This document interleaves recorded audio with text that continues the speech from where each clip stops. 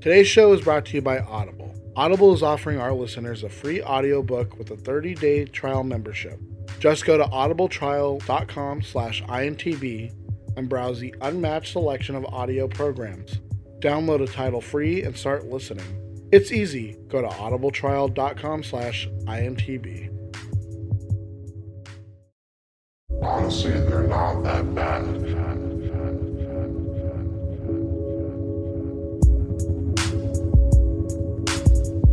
Welcome to a new episode of It's Not That Bad podcast. I am Fern here with Dom. Yep, I'm here, everybody. So to wrap up our sickness conversation, if you will, literally the day after you left, Yeah, you got I sick. felt like shit for like 2 days. Is it just me then? I must be. Like, you left Uh-huh. and everything was fine. And the next day, I was okay up until like the afternoon time. Mhm. And then my head really started hurting. And I was Ugh. like, what the fuck? Then my stomach started turning. And I was like, well, like, I'm trying to think, did I eat something wrong? Like, because I was thinking it was food poisoning. Yeah. And that shit that hit me so hard. Like, Yeah. it was like I was sleeping. It was one of those things where it's like, well, if I keep sleeping, then my head's going to keep hurting, but my head keeps hurting. So I want to go to sleep. And then, like, my stomach was just like, and I was like, I kept trying to drink water, and it wasn't good. And then the day after, I was getting a little bit better, but it was still like, I have to be bedridden. Like, there's no way, like, it sucked. It sucked. And then, like, the day after, I'm like, oh, I'm okay now. it was so weird because it came on, just like we were talking about how sometimes, like, getting sick, it comes on, like, bam, and then goes away. Yeah. But it was weird timing because I just got over being sick. Yeah. Or it started to get over being sick. And then they're like, no, wait. We got one more. Bam. Well, that's like I said, like my sinuses were all like hurting me. And then like the next day after we recorded, man, they were gone. It was all like I felt so much better. No more hurt in my sinuses. I think like what was that? That was whenever the day after we recorded, and it's like I got up all like happy and I could do things finally. Like when you're so sick that you can't do anything, and then like you finally feel better and you're like, huh, why haven't I been up and about like lately? Yeah. Oh, this is weird. I feel completely fine. How come I wasn't doing anything? It's like, oh yeah, I was like so sick. Yeah. I essentially didn't drive for almost 5 days. It felt weird once I went out again because it was like, wait, how long? Like, it feels like I haven't been out anywhere in like a month. Yeah, When really it's only been a couple of days. exactly. But like it hit me so hard the last like 2 days that I was like, oh, okay, whatever. I don't know. It just, it's so funny too because I was talking to my mom because she asked me like, I'm going to go to the hospital. I'm like, it's not that bad. Like, I just got sick for a little bit, but Yeah. it's not like I'm, aching everywhere and like, oh, I can't, stand up or anything. It's nothing crazy like that. Or you're not throwing up blood or something. Yeah, it's not like my head's pounding and my Yeah. stomach hurts. Nothing crazy. We live in America. We can't afford the doctors. Exactly. But anyways, when you're sick or whatever, you're just relaxing, we tend to watch a lot of movies, TV shows, catch up on a lot of things. And I text you one morning after watching a specific movie because I didn't know how to feel. Okay, so was it last year? I think we saw a trailer for a movie called Simple Favor, Yes. right? It has Anna Kendrick in it and Blake Lively. Blake Lively. And it's like, oh, that's cool. Like, whatever. And the way that the beginning starts, it's like, oh, it's going to be kind of like a funny, like, comedy thing. Then it, boom, switches. And it's like, oh, wait, it's an intense thriller. And that's what I thought it was. But as I'm watching it, it's like, this is kind of funny. Like, Oh, it's like a comedy? dark comedy. But then it hits like the suspense stuff. And it's like, wait, no, it's a suspense. But wait, now they're going back to the comedy. Wait, so this is, well, it's a murder mystery. It it like, Does it not know what it wants to be? yeah. But like the crazy thing is, it's like, I think I liked it because it's so fucking weird. Like, I don't want to give it away, but it's kind of like the guy who did it was like, what if I filmed it like these other films, these other comedy films I did, but also made it like a super thrilling thriller, and then just put them together. It's so weird. Like, I gotta watch I don't know how to explain it. I'm not saying it's the greatest movie, but maybe me watching it at 4:00 in the morning helped it be a little bit better than it was. But I was like, there's parts where I was like laughing, and then other things happened. I'm like, this movie's fucking crazy. I think I love it. But I will say, Anna Kendrick, she's really good at playing 16 or 35. You know what? Yeah, you're right. Because I will say that in there, she is a mom. And she does give off total mom, like, oh yeah, that's your kid, your mom, whatever. But then they also do like a flashback, and she's supposed to be like 16 or something. And it's like, oh yeah, you're definitely 16. And you're like, wait, fucking how old are you? It's so weird. Like, she has such a weird look to her. You know who I think of that too? Like Aubrey Plaza. Because when she was in the new Child's Play and she plays like a mom, I was like, what? Aubrey Plaza can't play a mom? She's not old enough. And then you find out she's like in her mid-30s, right? And it's like, wait, you know what? It is conceivable that she could be a mom. Yeah. She's a pretty hot mom. But then she could still play super yeah, young. but she can play like younger though. Yeah, it's so weird. I mean, Like, good for them though. There's people who obviously are older trying to play younger. Yeah. And you're just like, whatever. Or some people who are younger who Like are playing a little bit older. Like Robert De Niro or Joe Pesci. Yeah, I'm just a 13-year-old boy. You know what'd be funnier in The Irishman? What? Is if they did what they did for the George Lopez show, and they just put their head on like kids' bodies. Yes, yeah. I wish they would have just done that. Yeah, weird movie, but in like a good way. Like, the cast is all there, Cool. but it's just like, huh? And you know, I will say that the ending is almost like, what? Wait, what? Like, I don't know. I felt like he had like 2 or 3 different scripts, and he didn't know what to do with them. Yeah. And he's like, what if I put them all together? And he's like, ta-da. And then someone's like, this doesn't make any sense. I want more people to see it. Okay. Because it's so... Well, don't say anymore. I'm definitely going to watch it now. Whatever. Maybe one day we'll review it if more people know that it exists. Yeah. But till then, Dom, it's not that bad. This is the fucking news. Bob Iger stepped down as the CEO of Disney, and he's been replaced with a different Bob. His name is Bob Chapek, and already people are speculating, like, oh, does this mean that it has something to do with Disney Plus and Star Wars and Marvel? Does that mean, oh, everything's gonna, what is Kevin Feige gonna do now? Like, oh my God, what's going on, huh? Like, does that mean like something bad is happening with Disney Plus? And it's like, we're talking about Disney, so I'm pretty sure nothing bad is happening. Well, I could be wrong, but wasn't this kind of a plan already? I think so, yeah. Because when we're talking about a long term of things, Disney had a hope that somehow Feige would be more involved and maybe even be higher up. I think so.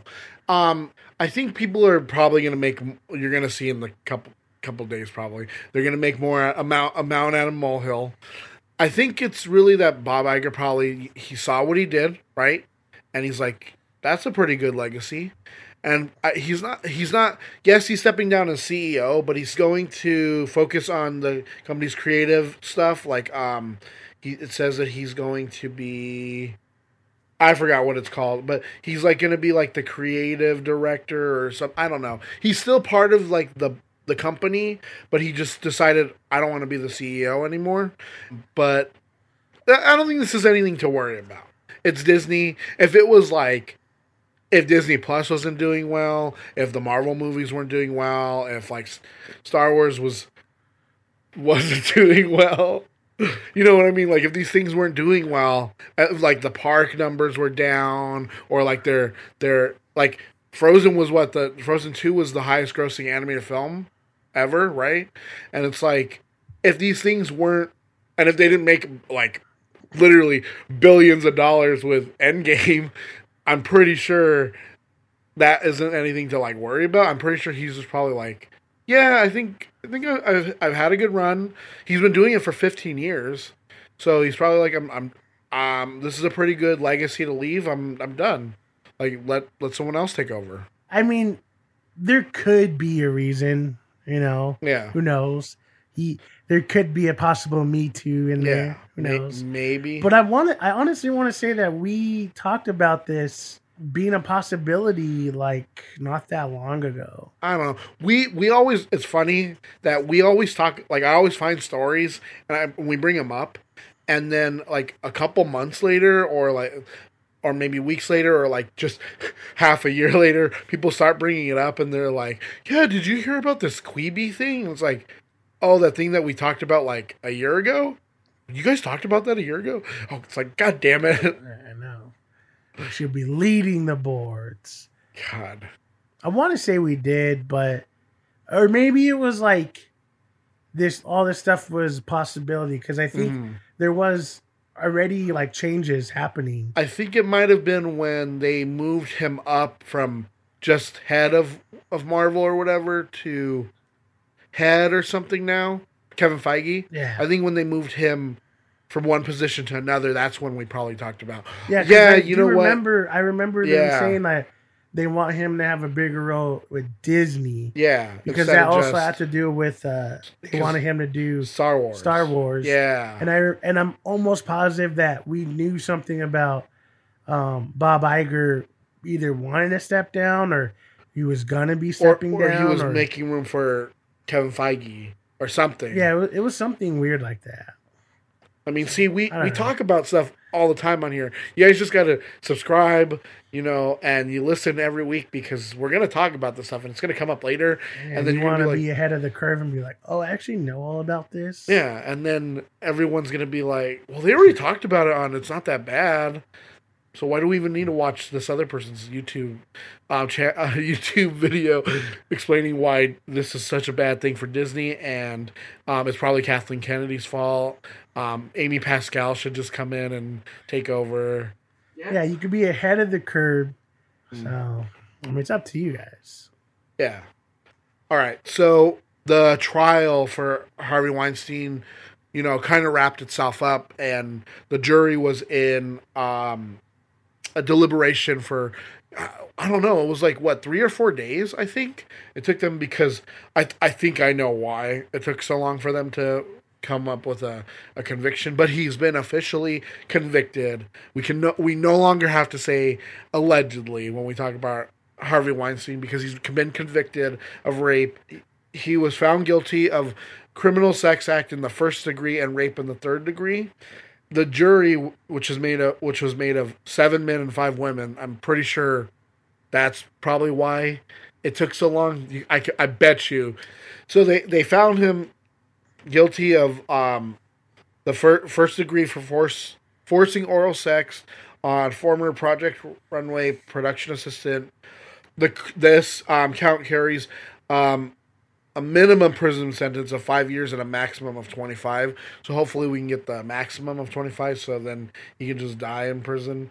They also convicted him of the 3rd degree rape in the 3rd degree, which relates to him raping a woman, which she's just been not identified.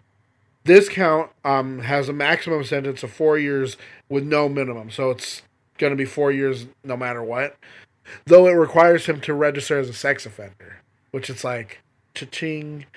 But what I think is kind of weird is, like, they acquitted him of 3 charges. Two of the most serious counts of predatory sexual assault, which carried a possible life sentence, and an alternative count of rape in the 1st degree. But then did you see that like right after this, like I think it was like the day after, like he was taken to the hospital because he had like heart problem. I don't remember. It was like some dumb thing where he's like I have like I'm dying. I got to be taken to the hospital because now all of a sudden he has like that walker and he can't like really walk right. And It's like, hey, but good thing because our prison systems do really well. We're trying to keep our prisoners, in tip top shape. So you're good. I'm saying this great. Good. He deserves it because this is disgusting. We've been dealing with this well, I mean, he was kind of the start of the whole Me Too because they were like, yeah, Harvey Weinstein's a horrible person. Look what he's been doing for all this time and getting away with it. And finally we're seeing that kind of like justification for like, see, this is why you speak out and you say like these things that these horrible people who just because they have money, they get away with it for so long. Yeah, I mean, it sucks that it feels like it's not enough. No, definitely not enough. He should have got a life sentence. Yeah, especially because there's so many stories. That, there only is the 2 convictions. But I will say, I think it would be nice to know Kevin Spacey would be next. Yes. If he stops killing all of his victims, or like a Roman Polanski. Yeah. Or maybe like a Woody Allen. If they all just went away. Did you see like just a little while ago for the French Oscars that like they all resigned the people the president or like the people who are in charge of it because Roman Polanski's film, his newer film, was like sweeping through their version of the Oscars. So that as a way to protest, they all just resigned. It is a victory, even though it feels like a small victory. Yeah. But there is hope that, he can go away for, what would it be, like almost 30 years, I guess? You said 4 plus 5? So the maximum would be 25 for the first count. And then the other one's maximum was so about 30 years. Yeah. Which, that sounds pretty good. Yeah, because he's he's got to be like 60-something, right? I don't know. He looks I don't know. Yeah, he looks pretty old. But, yeah, I don't know. It just, it's good. It just feels like it's not enough. No, definitely but, not enough. This is, like you said, this is as small of a change as it may feel, it's changing. Yeah. So hopefully that this stuff will carry more weight and it'll keep going and et cetera. And, people could start to live with the idea that they don't have to take some of the shit anymore. Yeah. And that maybe this can reverberate through everything and more people start to speak up and what have you. And I mean, it's all muddy waters because really, like, even though this is happening, there's still people getting away with this stuff. Yeah. There's still people who literally people are going to turn their blind eye to. Literally, the person who is currently the president is getting away with it. Yeah. So it sucks, but it's good that it's happening nonetheless. Exactly. So fuck him. Yeah. So just recently, Taika Waititi was talking about how What We Do in the Shadows spin-off movie isn't dead yet. So the movie, I think it's called, I heard it, Werewolves, Rhys Darby. He's the one who was saying that that him and Taika Waititi were talking about it, and that we always want to work together if we can. My werewolf pack is still in New Zealand, so it would make no sense for him to be in America. They did have some werewolves in the American version, and I kind of think they're just holding my character and my bunch of werewolves back in case they do the werewolves movie, which they've said they want to do. So I'm kind of hoping we're waiting for that. But Taika's so busy, he's going to make a decision to step back from whatever in order to make that happen. Though Waititi confirmed he planned to write and direct the werewolves movie with Jermaine Clement. Obviously, like they made the What to Do in the Shadows and then the shows. So I think that's good. Obviously this would be hilarious. We reviewed What We Do in the Shadows and we've seen the TV show, and I think this would be hilarious. And I know Taika Waititi is like super busy. I mean, obviously that's why he's probably not going to do Akira. But I mean, I feel like this is one though where he would probably go back and make. No, I mean, I don't know. I'm pretty sure we talked about this, but he said from the get go, it took years for them to make the first one because them as a duo, they just take it to like lightly. Yeah. And so when the first one came out, they knew what they wanted to do the second one, but he was like, who knows? Then the TV show thing came. You know what? That's true. And he said that this wasn't gonna overstep the sequel. Mm-mm. This was gonna be a different thing. So he already said that just because a TV show is getting made, the werewolf sequel was still gonna happen. He just doesn't know when because it takes forever for them to start getting something going. He said like, they'll email some like each other like, oh, what if we had this? And they're like, oh, that's good. And then like wait forever to reply, be like, you know what? What if we also did this? And they're like, yeah, I like that. So but it takes so long for them to finish their ideas, to get together and compile. So I do have faith that it's gonna happen. Me too. Because it is something that he said they wanted to do. So when, who knows? It could be another 5 years. Yeah. But I could see it happening, especially the way he's been going, where a lot of people want to pick him up for projects now. Yeah. And sooner or later he's gonna want to go like you said with the TV show. Like he can go out of his way to do something that, is very him centric. So it's his style of comedy, their style of writing, the way that they're going to film the movies. Like it's a part of him. Yeah. So I think it's more of a matter of when it's going to happen. Not, I don't know if it's for sure going to happen. So, I mean, I've been stoked on it since literally the first movie came out. And he said, we'll do a second one sooner or later. Like 5 years ago. But hey, sometimes you gotta wait. Did you see their announcement about the High Republic for Star Wars? So this secret project that Disney's been trying to keep under wraps for the last year or so about Star Wars called Project Luminous. They revealed it finally yesterday. So what they're doing is it's called Star Wars: The High Republic. So this is in the golden age of the Republic of the Jedi. So it's set 200 years before the Phantom Menace. So it's I know. So it's not so much way before that it's part of the Old Republic, but it's not enough to interfere with like the newer or like the prequels or anything like that. But like it actually looks pretty cool. Like they have a Wookiee Jedi. And like that looks pretty badass. I think so. And then like they have these people called the Nil, which are like space pirates because the Sith are gone or they've been extinct. Because remember, quote unquote extinct for this whole time. Because if you're a big Star Wars nerd like we are, like that Phantom Menace is when the Sith revealed themselves to be back. And that's why the Jedi were becoming complacent. And that's why you lead to this kind of, we're just kind of, are you sure it is the Sith? I don't think it's the Sith. And then it turns out it's the Sith. It's always the Sith. All we know so far is that this has to do with, like, they're going to do, like, books and comics.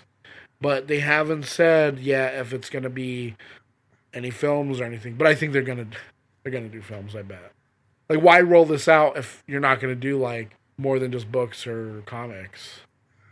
But I mean, this opens the door for a lot. I mean, for a lot of like Star Wars like stories, like I think we've said that before. Like, there's so much of a history of like Star Wars that outside of just the Skywalker saga that you can tell, and I love that. But I think these Star Wars fanboys are like gonna be, well, what does that have to do with Anakin Skywalker and Luke Skywalker? Yeah, how because the cool thing about Star Wars pre-Disney that Disney technically admitted that they would pull from, they just have reservations on pulling from, is that, like, honestly, they could go back like 15,000 years, still be somewhat resembling the Star Wars but be so far removed that it would be like you're watching a whole new thing. Yeah. But it would still feel like Star Wars, so you're like, cool, but then it would be kind of different and interesting, and you know what I mean? And if they are doing this thing where they do borrow from the legends and what have you, they could come up with some crazy shit. Well, that's something that in the like description for this was that they mention a force that the Jedi haven't encountered, or like that the Jedi can't affect or something. Basically, they were kind of hinting at maybe the Yuzong Vong or whatever they're called, the aliens that because they live outside of the universe, so they don't live they aren't affected by the Force because they live outside of the Force or whatever, because they're from outside of the universe, that the Star Wars universe. That they might be hinting at bringing those in. So instead of happening years after Return of the Jedi, it would happen before, basically. Which I'm see, like things like the thing like where they brought in like Admiral Thrawn and they put him into what was it Rebels. Like, see, I'm completely fine with that. Like, because he's a really cool character. I'm glad that they did that. But, I mean, who knows? Like, Taika Waititi could do something. I mean, Rian Johnson might still. We don't know. But who knows? Even if people are upset that we'll never touch on the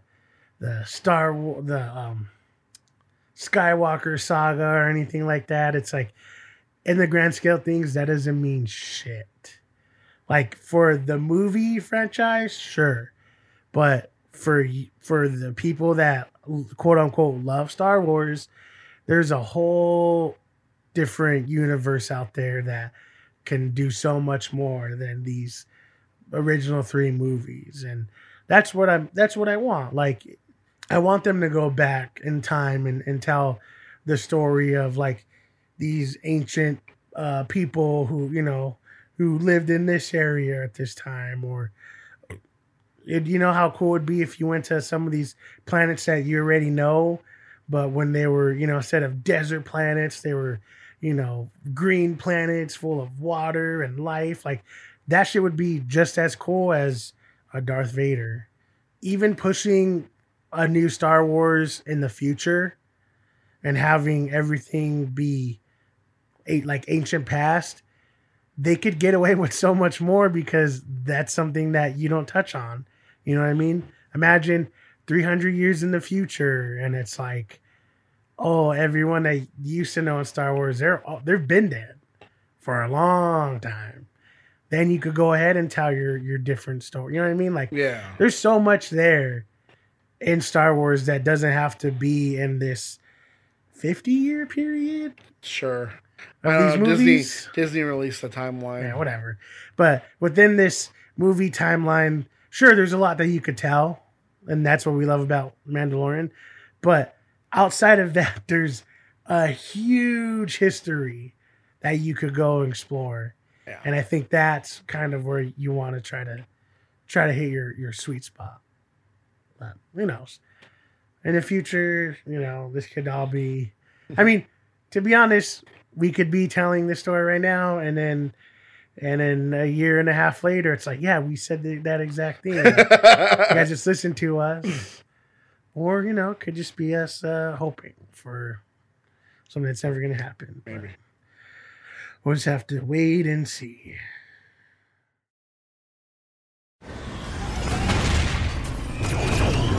No!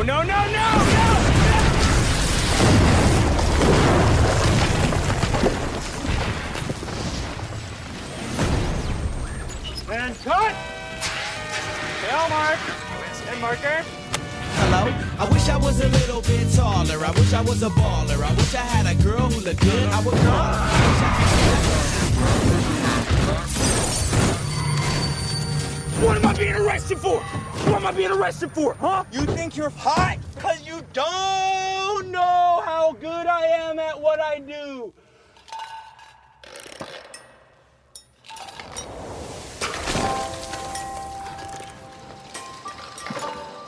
I see you. Concentrate real hard. Be a 12-year-old. Pie fight. Ugh. It's not a pie fight. Think it through. What's your mother got a job for? Just in case. In case what? I don't In case know. you fail. In case it don't work out. Yes, man. She's filling your head full of fear. I pump you full of strength. Because we're on a team, and I know you got what it takes. You're a star, and I know it. That's why I'm here. I'm your cheerleader, honey boy.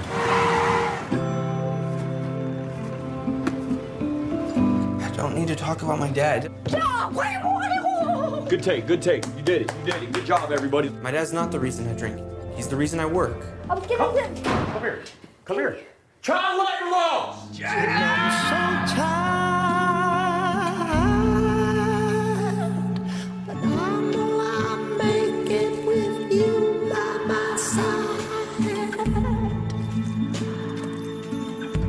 You have good instincts. I have good instincts? Yeah, you I got have rodeo good clown instincts. instincts, so I could never make it in Hollywood. You could if you started when I did. How do you think it feels to have my son paying me? How do you think that feels? You wouldn't be here if I didn't pay you.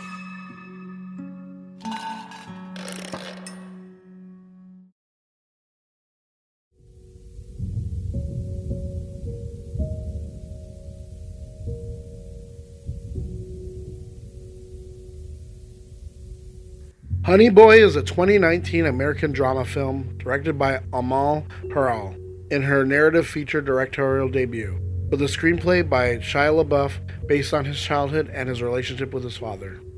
In 2005, Otis Lort, played by Lucas Hedges, is a movie star who has an extreme alcohol problem. He crashes his car and gets into a violent drunken altercation with police. He is forced to go to a rehab facility where his counselor tells him that if he leaves the facility before they say he is ready, the court will send him to prison for his violent offenses.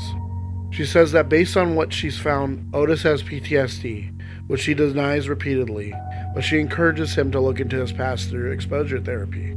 Going back a decade earlier to 1995, Otis, played by Noah Jupe, remembers working as a child actor who is accompanied on set by his father James, played by Shia LaBeouf, a former rodeo clown. James is 4 years sober, but clearly on edge and unpredictable, manic and aggressive. The two live in a terrible motel complex where a shy young woman, played by FKA Twigs, lives across from them. Otis wants to go to a baseball game with Tom, played by Clifton Collins Jr. from the Big Brother program, despite James's dislike and jealousy. When he is offered a part in a movie that will be shot in Canada, Otis calls his mother, who isn't sure if James can accompany him because he's a registered sex offender. This causes James to begin screaming at her via Otis, who has to relay both of his parents' conversations back to each other. Back to present, after resisting yet again, Otis's counselor, Alec, played by Martin Starr, advises him to go in the woods and scream as loud as he can.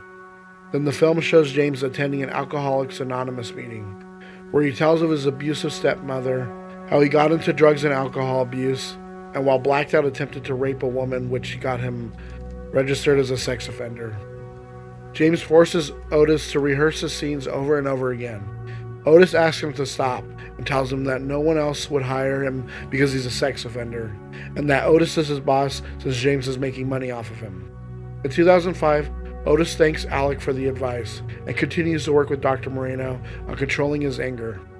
In 1995, Otis finally confronts his father and tells him he needs to start being a better dad to him. James hits him in the face twice, furious at Otis for speaking to him that way, and then leaves on his motorcycle and scores drugs at a strip club. Alone, Otis spends time with the shy girl, and the two are caught waking up together the next morning by James. The shy girl slaps James and leaves, and James vomits and asks Otis how he thinks it feels to hear his own son talk to him like that. Otis tells James that if he didn't pay him, James wouldn't be there.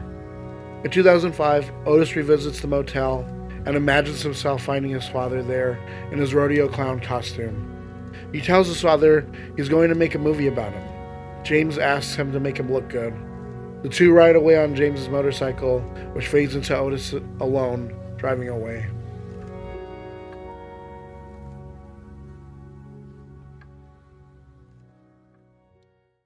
Honey Boy, a movie about a funny boy. that has no Money Boy. money, boy. So what'd you think about it? Well, I literally just watched it before coming over here. Having just seen it, I'll say this: seeing this movie makes me like appreciate like having like a normal like dad who's not like pressure me to smoke weed and like smoke cigarettes and get rid of my big brother Tom. Honestly though, like I'll say the only thing I like negative I could say about this, and this is coming from someone who likes really slow, long, drawn out movies, is it did get to a point where like I was like, this is dragging a little bit. Like I think towards the part where I think he's like doing the drugs, like the dad, like Shia LaBeouf, and he's like in the like strip club, and like it's just kind of. I do like the edit, like the way it like it's cutting back and forth, and I love the like the dreams that he has where he's like under the bed or something. He sees a chicken, and, like was it socks or something, and then the chicken starts talking to him. And honestly, for a first time as a directorial debut for like a dramatic narrative, like the director Alma Harrell, she does a really good, she does a pretty good job. Like Lucas Hedges, he's a really good actor anyways. He does a pretty good job. He does feel a little more like the older brother in mid-90s in this movie. But I will say that he does hit a Shia LaBeouf really well. You're right, because when I'm sitting there watching it and like he's like the way he's talking, I'm like, oh yeah, that sounds like Shia LaBeouf. I was like, you know what? That's good on him. Like I like that Shia LaBeouf didn't like tell him like, oh, you got to play this, you got to play that, or anyone didn't come in and try and he's like, no, I know who this is based on.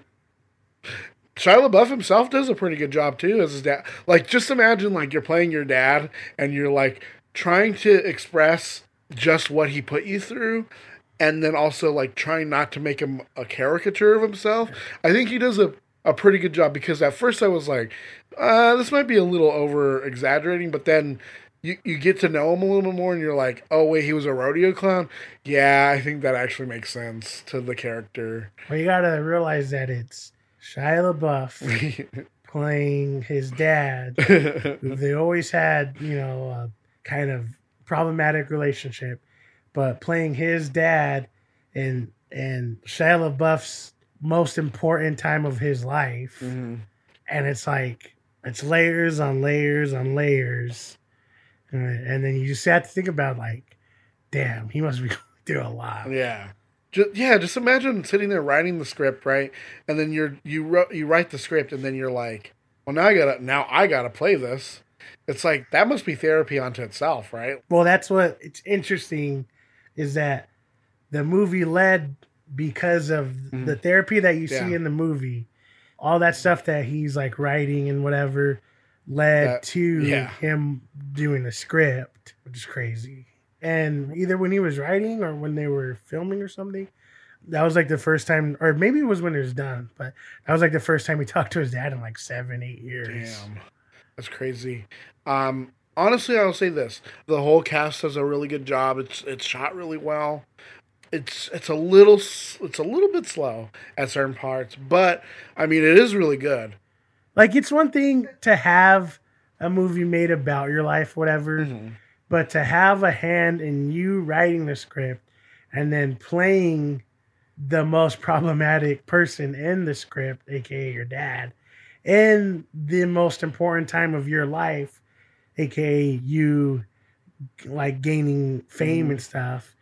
It's like I said, it's just layers on layers, and it is crazy because I grew up with Shia LaBeouf, right? Like, I remember the Even Stevens stuff, and it was so weird watching that, because it's like, man, little did I know that any of this like fucked up shit was happening.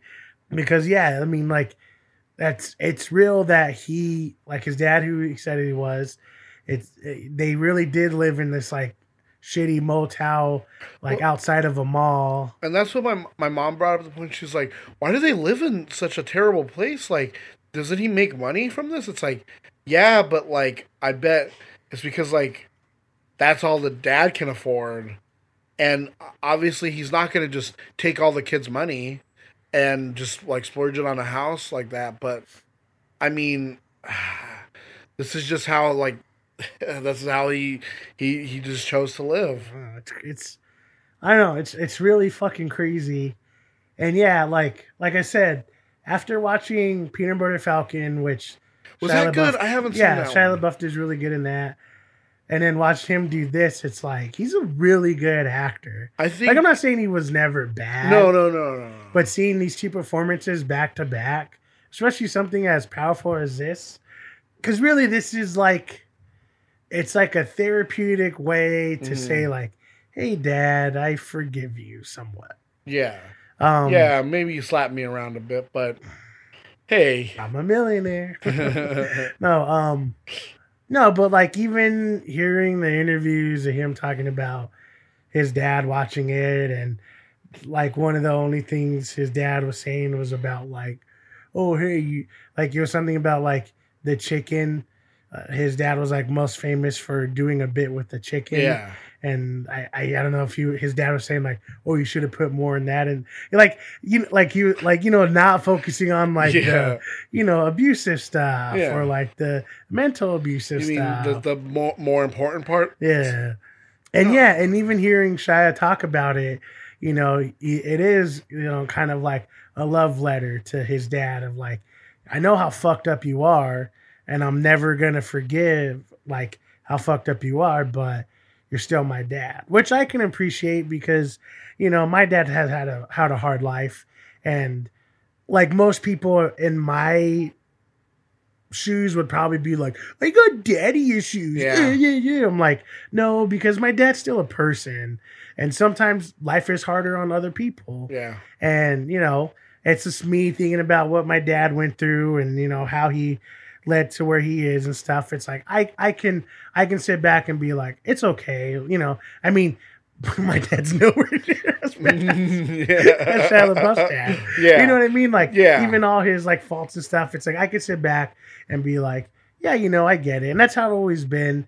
And I think I can appreciate someone like Shia LaBeouf looking at this specific point in time.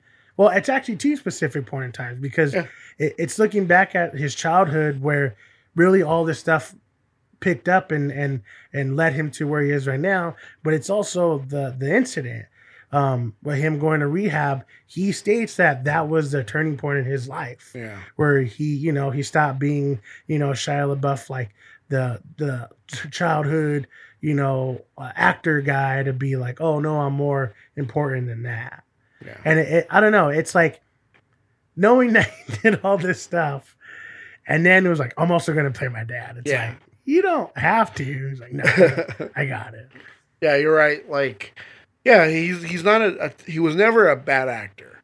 I think it's because of like that incident, and then a lot of the stuff afterwards where he did a little bit of like more. He did what, like that art gallery thing or something, right? Didn't he do something like that? Or you did a lot of like weird crap. But now that you see this, you're like, a lot of that makes sense now. I think you can understand it a little bit more because you're like, oh, okay, so you mean to tell me like he was not only physically abused, but he was mentally abused for a long time because his dad. So yeah, I think we can understand why he's a little bit kooky. Yeah.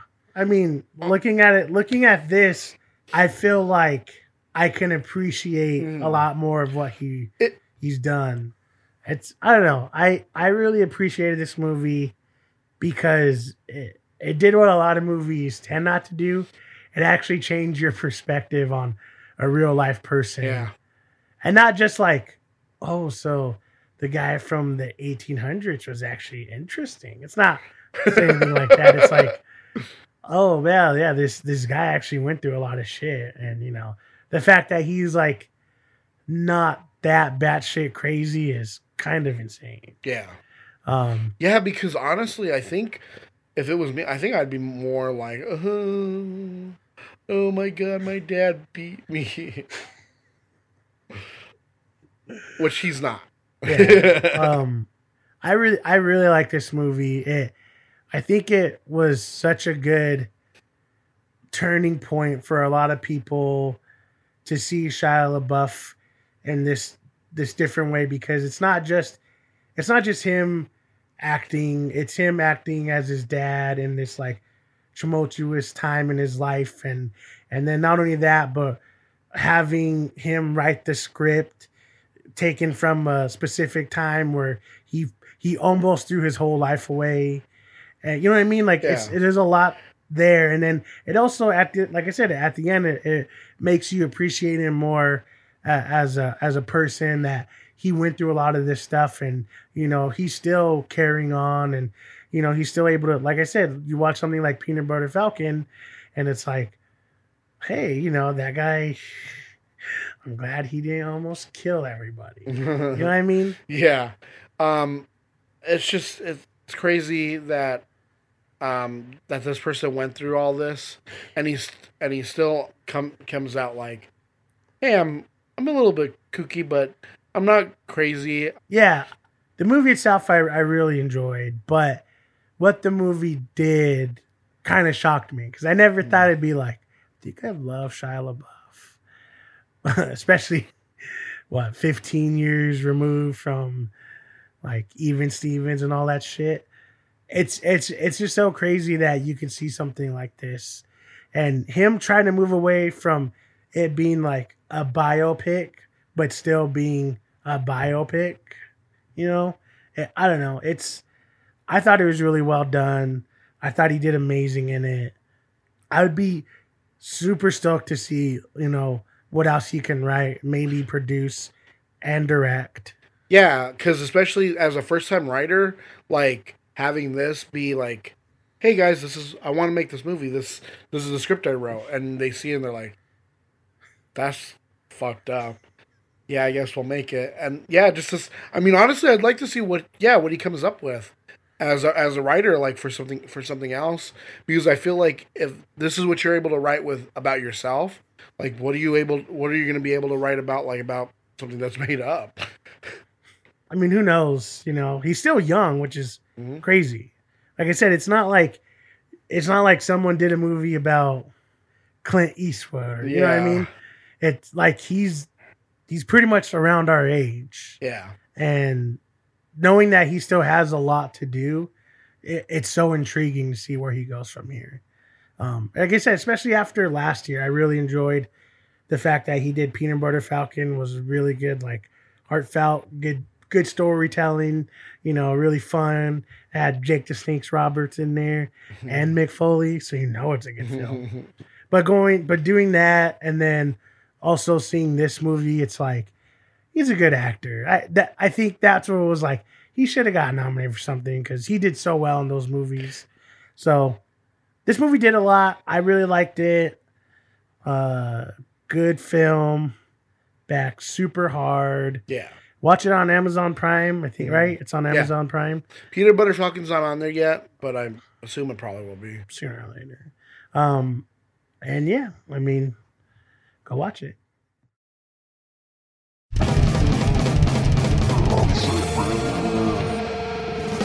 All right, so let's talk about some proposed movie sequels that probably we're a little thankful never happened. So let's start off with E.T. 2, Nocturnal Fears. So basically, this is going to be a follow-up to E.T., obviously, about a ship full of evil carnivorous aliens. They kidnap Elliot and his friends, and it's up to E.T. to save them. I think I read somewhere, though, that their initial idea for it, they kind of wrote like a treatment for it. And what ended up happening was they were like, well, we kind of like the idea of like these little invaders coming and causing havoc, but we want something kind of spooky or something like that. I think this kind of led to like Gremlins, but then also like Poltergeist. I don't know. I read that somewhere a long time ago. Like it was like That's kind of interesting that it kind of came out of this like sequel idea. Forrest Gump 2, Gump and Co. Because Forrest Gump is a book and it was adapted from that. There actually was a sequel book called Gump and Co. And this was gonna it was gonna basically tell more of the same right or guy in the right place at the right time shenanigans. Forrest invents new Coke. He crashes the Exxon Valdez and knocks down the Berlin Wall. Yeah, right? Isn't that crazy? I mean, honestly, I could have saw them make it. Like it I think if all the cards were in the right place, they would have. I think so too. It's funny too because I think he has an orangutan or something in the sequel. I don't know. I know that because I've read the synopsis or the book or something. And it just sounds ridiculous. Like like Forrest Gump sounds ridiculous on its own, but this one just sounds even more ridiculous. The Breakfast Club 10 years later. So we would have seen a sequel, but John Hughes expressed a strong desire to revisit several of his iconic characters, including this one. His original idea was to catch up with the gang a decade after the original film, but he ended up losing interest after like some time. Although that, I don't know. Do you think that would have been interesting? I don't think so. I think it would have just been like The Big Chill, but like, oh, remember when we was in high school and remember that one day where we all became friends, but then we never talked to each other again? Yeah. Ferris Bueller 2, Another Day Off. So obviously, John Hughes was on this whole kick of like, I want to make sequels to all my films. Planes, Trains, and Automobiles, check. Home Alone, well, I already did that one. So Home Alone 3, of course. But yeah, I guess because after the TV series was a failure, so Ferris, who's now a motivational speaker, facing a midlife crisis as he approaches 40 years old, he enlists Cameron, now his business manager, to play hooky for a day and party like it's 1986. Considering it would be difficult to make as Ferris Bueller sequel without Matthew Broderick, who is now his 50s, probably isn't going to happen, right? Unless, I don't know, you think they could still make it? Gladiator 2, obviously Gladiator was a hit, but it's funny because the studio executives approached musician Nick Cave to write a sequel. Cave explained that God, this is ridiculous. Cave explained that it was his good friend Russell Crowe who approached him about the project. Cave had one question. Hey, Russell, didn't you die in Gladiator 1? And he said, yeah, you sort that out. Cave recalled of their original conversation, so he came up with an idea for the sequel. He goes down to purgatory and is sent down by the gods who are dying in heaven because there's this one god. There's this Christ character down on earth who's gaining popularity, and so the many gods are dying, so they send Gladiator back to kill Christ and his followers. I wanted to call it Christ Killer. And in the end, you find out the main guy was his son. So he was... So he has to kill his son, who was Jesus Christ, and he was tricked by the gods.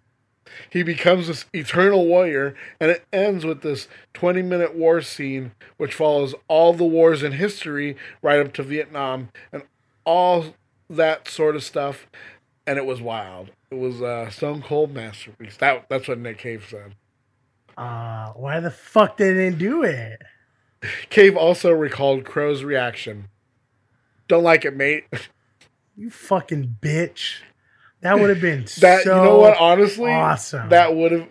At first, I was like, but then you know what? Saying it out loud, I was like, you know what? That actually would have been pretty badass. What the hell? They could have had a modern day masterpiece, and they do the. I mean, the Gladiator wasn't even that great. They like fucked up a bunch on a screen, right? Did they have like people in the background that were supposed to be there? Is that the one where they have a fucking plane flying through? Maybe. I like that, mate. You know what? How about I just go and start singing? I got some songs I want to sing. It's like no one wants to fucking hear that. Make that goddamn Gladiator sequel. No, I think I'll make Les Mis. God damn it. Yeah, just imagine that. His son, the big twist is his son is Jesus Christ, and he killed him. And then he becomes an eternal warrior who goes around through wars and that murders sounds people. so goddamn awesome. You know what? I think we can still make it, right? Can't we just recast him? I hope so. Elf 2. So in 2005, Will Ferrell nabbed the number 18 spot on Forbes' top 100 celebrities list after banking $40 million in 1 year alone. But Ferrell made it clear that he wasn't in Hollywood simply for the hefty paychecks when he turned down the $29 million to make Elf 2. $29 million does seem like a lot of money for a guy to wear tights, but it's what the marketplace will bear. He went on to note the decision to say no to sequel or such a massive payday wasn't difficult at all. I remember asking myself, could I withstand the criticism when it's bad and they say he did the sequel for the money? I decided I wouldn't be able to. I didn't want to wander into an area that could erase all the good work I've done. He also said no to Old School Dose. But you watch, Farrell noted. I'll do some sequels in the future that's crap. The Nightmare Before Christmas 2. I don't know why. Honestly, I don't know why this one didn't come through because this is one that I could see them doing. But I guess this is what Tim Burton said in 2006. You know, Jack visits Thanksgiving World or kind of things just because I felt the movie had a purity to it and people like that because it's not a mass market kind of thing. It's important to keep the purity of it. Why didn't they make a sequel to it? I try to respect people and keep the purity of the project as much as possible.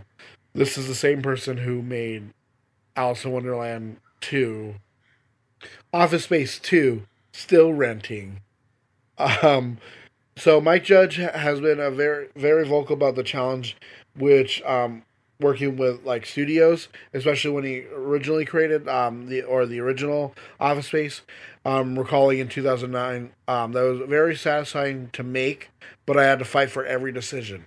The studio didn't like the music, they didn't like the cast, or much of anything. So when it didn't do well at the box office, it was kind of like, well, they were right. So to have it become more and more popular and make more and more money over the years has been really vindicating. It must have been particularly vindicating, obviously, since the studio later came back and was like, you want to make a sequel? Which he was like, no, no, dude. I think Hollywood sometimes overreacts a lot of times and are like, we got to make a sequel. And I think the best thing is to take a step back and think, does this need a sequel? Does E.T. need a sequel? Do we need to see him come back and save everyone from Gremlins, I guess, is what it would probably be. A E.T. sequel would have been cool if they took it in space. Yeah, that makes, right? That's interesting, but the fact that they wanted to come back here, it's like, I don't care. I feel like honestly, they probably still would have made Gremlins, and they probably would have called it like a Gremlins knockoff. They probably would have been like, oh, this is what Gremlins was trying to do before that, but like, not as good. You know what I mean? Like, I think, and it kind of would have tainted E.T. a little bit, because it's like, oh, this, like, pure story about this lovable alien, and it's like he comes back. Because I think in the story, I don't remember, I know that, like, there's, like, evil E.T. or something, something like that. But then there's things where they do take some time to think, and they give us a what sounds like a great movie, like Gladiator 2, and they decide not to make it, and it's like, come on, what's in the box? I also think especially now more than maybe back in the day, people vilify the idea of sequels and continuations because of how we've been doing it. But sometimes it's fine. Like we were saying earlier with Indiana Jones, like obviously they're doing it again. But one. The Crystal Skull? Mm-hmm. Watching those back to back, nothing fucking wrong with it. Nope. The only difference is well, you didn't watch those in your childhood. And it's like, who fucking cares? It actually makes a ton of fucking sense in this universe of Indiana Jones. And I think it's easy to look at stuff like that and say like, oh, that shouldn't exist. When in all honesty, it feels perfectly fine for what it is. Because I think that they have this idea that it's going to be the Tooth Fairy 2 straight to DVD. You know what I mean? Yeah. Like these horrible, bad movies that shouldn't be made in the first place, they take up technically the same space as like a Bad Boys for Life, right? Where, sure, you could say that there's things wrong with it or whatever, blah, blah, blah, but for what the movie is and the picture it's trying to paint or the universe that it exists in, it's completely fine. Like, there's nothing wrong with it. The fact that we were going to get, at one point in time, a 21 Jump Street / Men in Black crossover sounded ridiculous, but then it's like, well, why not? Yeah, that would have been awesome. And that's another one, is the Men in Black, the new one. People fucking hated it. I watched it and it's like, it feels like a Men in Black movie. Oh, it's ridiculous and kind of dumb. Yeah, like there's nothing out of the ordinary. We're like, this is about. It's like, it feels like Men in Black, but different people. Which, it's like Men in Black in itself. The first one was like never meant to be like. It wasn't meant to be anything like more like, oh, this is look at how Oscar not like worthy this. It's like, no, it was Will Smith and Tommy Lee Jones like in a movie, and it was funny. And then you get the sequel and it's just as ridiculous, and the third one, which is even more ridiculous. And it's like, what do you expect? Yeah, like that's what I'm saying. Like, people, I think they go out of their way to say like these things aren't going to work or whatever, blah blah blah. But why not? Like, you tell me Gladiator Part 2, and it's like, well, where are you gonna go? Think, oh, well, maybe they're gonna do like an earlier life, or maybe just like a continuation, a different Gladiator. Yeah, or say like he didn't really die or something. But instead they're like, no, he's going to hell. And yeah, it's no, like, he's dead. Wait, what? He's gonna kill Jesus? Yeah, and not only is he killing Jesus, but Jesus is his son. Did you know that? Yeah. Oh, and Nick Cave's writing this. It's like, why didn't you make it? Yeah. Why didn't you make it? Yeah. It doesn't make any fucking sense. You didn't make it. You're stupid. You should have made it. But I don't know. Like, I do understand. At some point though, because there are times where I feel like, sequels and prequels and all this stuff, they can't get out of hand. Sometimes it's completely understandable. Like when people talk about like comic books and stuff like that, these comic book movies. That makes sense to me because there's so much there. It's okay if you do a Spider-Man, 3, 4, whatever, because it's like, there's so many stories you could do there. Or even look at Captain Marvel. Technically, is set earlier than most of the Marvel films. It's like, it fits into place because this universe is so large. It can be placed in these different places. It makes sense that those exist, but do I need a Spit on Your Grave Part 4? No. There is a Part 4. Oh my fucking God. No. And I think that's where, we get our wires crossed a lot. Where we hear a Bohemian Rhapsody 2. How do you make a Bohemian Rhapsody 2? Exactly. And you're like, that's stupid. What the fuck, whatever, right? But then you do something like a Bill and Ted's, Excellent Adventure, new one, or whatever, right? And you hear about it, it's like, oh, that might be cool. But it's like, sure, do we need it? No. But am I going to watch it? Yeah. And I think like that's where we get confused on, because it automatically takes away from what you already know as this film, as this universe, right? When you want to add on already, you take an awesome story like Elf that plays out perfectly as a one story, hit, and then you say you want to do a part 2, and it's like, I could see a part 2, but do I need a part 2? And financially speaking, that actually makes a lot of sense because it's like it did so well, and people like It's like a modern day classic. Yeah, it's a classic to a lot of people, so it makes sense, right? Like that's something you think like, oh, like why didn't they make that? It's because, like Tim Burton says, like he wanted to keep the purity or whatever of it, and it's like you say that about this one movie, but you don't do it with other movies. But whatever. I think there's a love-hate relationship with the way we view sequels and prequels and continuations and stuff, because it can do really well. I mean, people still want another Iron Man movie, even though it's like, he's dead, guys. Yeah. But then there's other things, yeah, you're right, where it's like, if someone was like, oh, we're going to make a fourth part to this, it's like, why?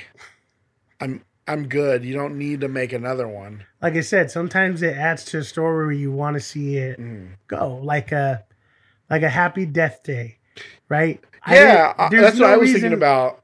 There was no reason to make a part 2. No. But they're like, hey, it did good enough. Let's do it. And then you get a part 2, and you're like, this is actually pretty fucking good. Yeah, it was surprisingly good. And then you wonder, like, well, if they were going to do a 3, what could they do? There's always like a give and take. And I do feel like the idea of a sequel and prequel, especially today, has more weight on it than, 15, 20 years ago, right? Where the only ones that did it were like, oh, that's kind of whatever. I mean, look at a lot of films that you talk about, or a lot of films from, the 90s and earlier, right? But now it's like, it's almost a given that if something can make money, you might as well keep going with it. Yeah. It is interesting to think about, and especially like with us, we like to, be like, oh, what if they did this? Or what if they do this? Or, oh, like, what, you know what I mean? But, that's two friends talking about it. It's different when a whole company decides like, no, yeah, we're going to do it. Or, you know what I think sucks is when you speculate on how a possible continuation could be, and then other fans decide to shit on the movie that you just saw, and you're like, I don't know why you hated it. So then the people decide to give you like a half sequel, but a half of like something else too, just to appease those fans. And then those same fans are like, well, I just wanted to see a continuation of Prometheus. Oh, sorry, I let the cat out of the bag. Yeah, it's Prometheus. But whatever, it's cool. I mean, sequels are never going to go away no matter what. But it is kind of interesting to know that, some of the more iconic films that we know could have had part 2s. And who knows? There still could be. But with that, we'll just end it and say thank you guys for listening. Thank you. If you guys would like to support us, please follow us, subscribe, whatever, on your favorite streaming apps. We are on stuff like Spotify and iTunes, or no, is it Apple Podcasts? Apple Podcasts, whatever. YouTube. We're on a bunch of stuff. Yeah, there's also a link to our YouTube channel. You can click on that, subscribe there, and you'll get the episodes as soon as we upload it everywhere else. And if you want to follow us on our social, that it's INTB_podcast at Twitter and Instagram. Or if you want to email us directly at intbpodcast@gmail.com, let's let us know. Is there any sequels or prequels or, part whatevers of movies you want to see, or ones you never want to see? Yeah. What do you think of Honey Boy? Do you think Shia LaBeouf is good? Do you think he's too crazy and needs to be put away, locked up because he's too good of an actor? Do you like to be sick? Yeah, dude. Or what are some movies that you like to watch when you're sick? That's true, yeah. I mean, I did watch a ton of movies even movies that I've seen. I don't like. I rewatched Ocean's 8. Ocean's 8, right? Ocean's 8. Is that good? Yeah. Oh, okay. You see the cast? Yeah. Exactly. Okay. Do whatever you want to do. It's a free country. Yeah. It's America. Yeah. Don't forget to go out there and vote. People have their primaries coming up soon. We're also probably going to be getting back into doing some TV shows. Mm-hmm. So if there's a specific TV show maybe you want us to review or watch, there's a ton that I realize that I never fucking seen. Or, I barely caught up on, what's that one? like the end of the fucking world or whatever. Yeah, is that good? Yeah, it's crazy because I heard shitty things about the second season because it didn't get renewed. So I just didn't watch it. And then I was like, oh, it's only like 7 episodes or something like that. I watched it and I was like, this season's way better than the first, I think. But either way, like there's a ton of TV out there that, you know, we tend to forget, or, you know, we just kind of overlook, or even we watch, but we just don't get to talk about. So we're going to try to put more of that stuff into there too. So if there's any TV that you're interested in, any streaming stuff, I haven't even watched the Hunters one yet. Maybe that's something we could do.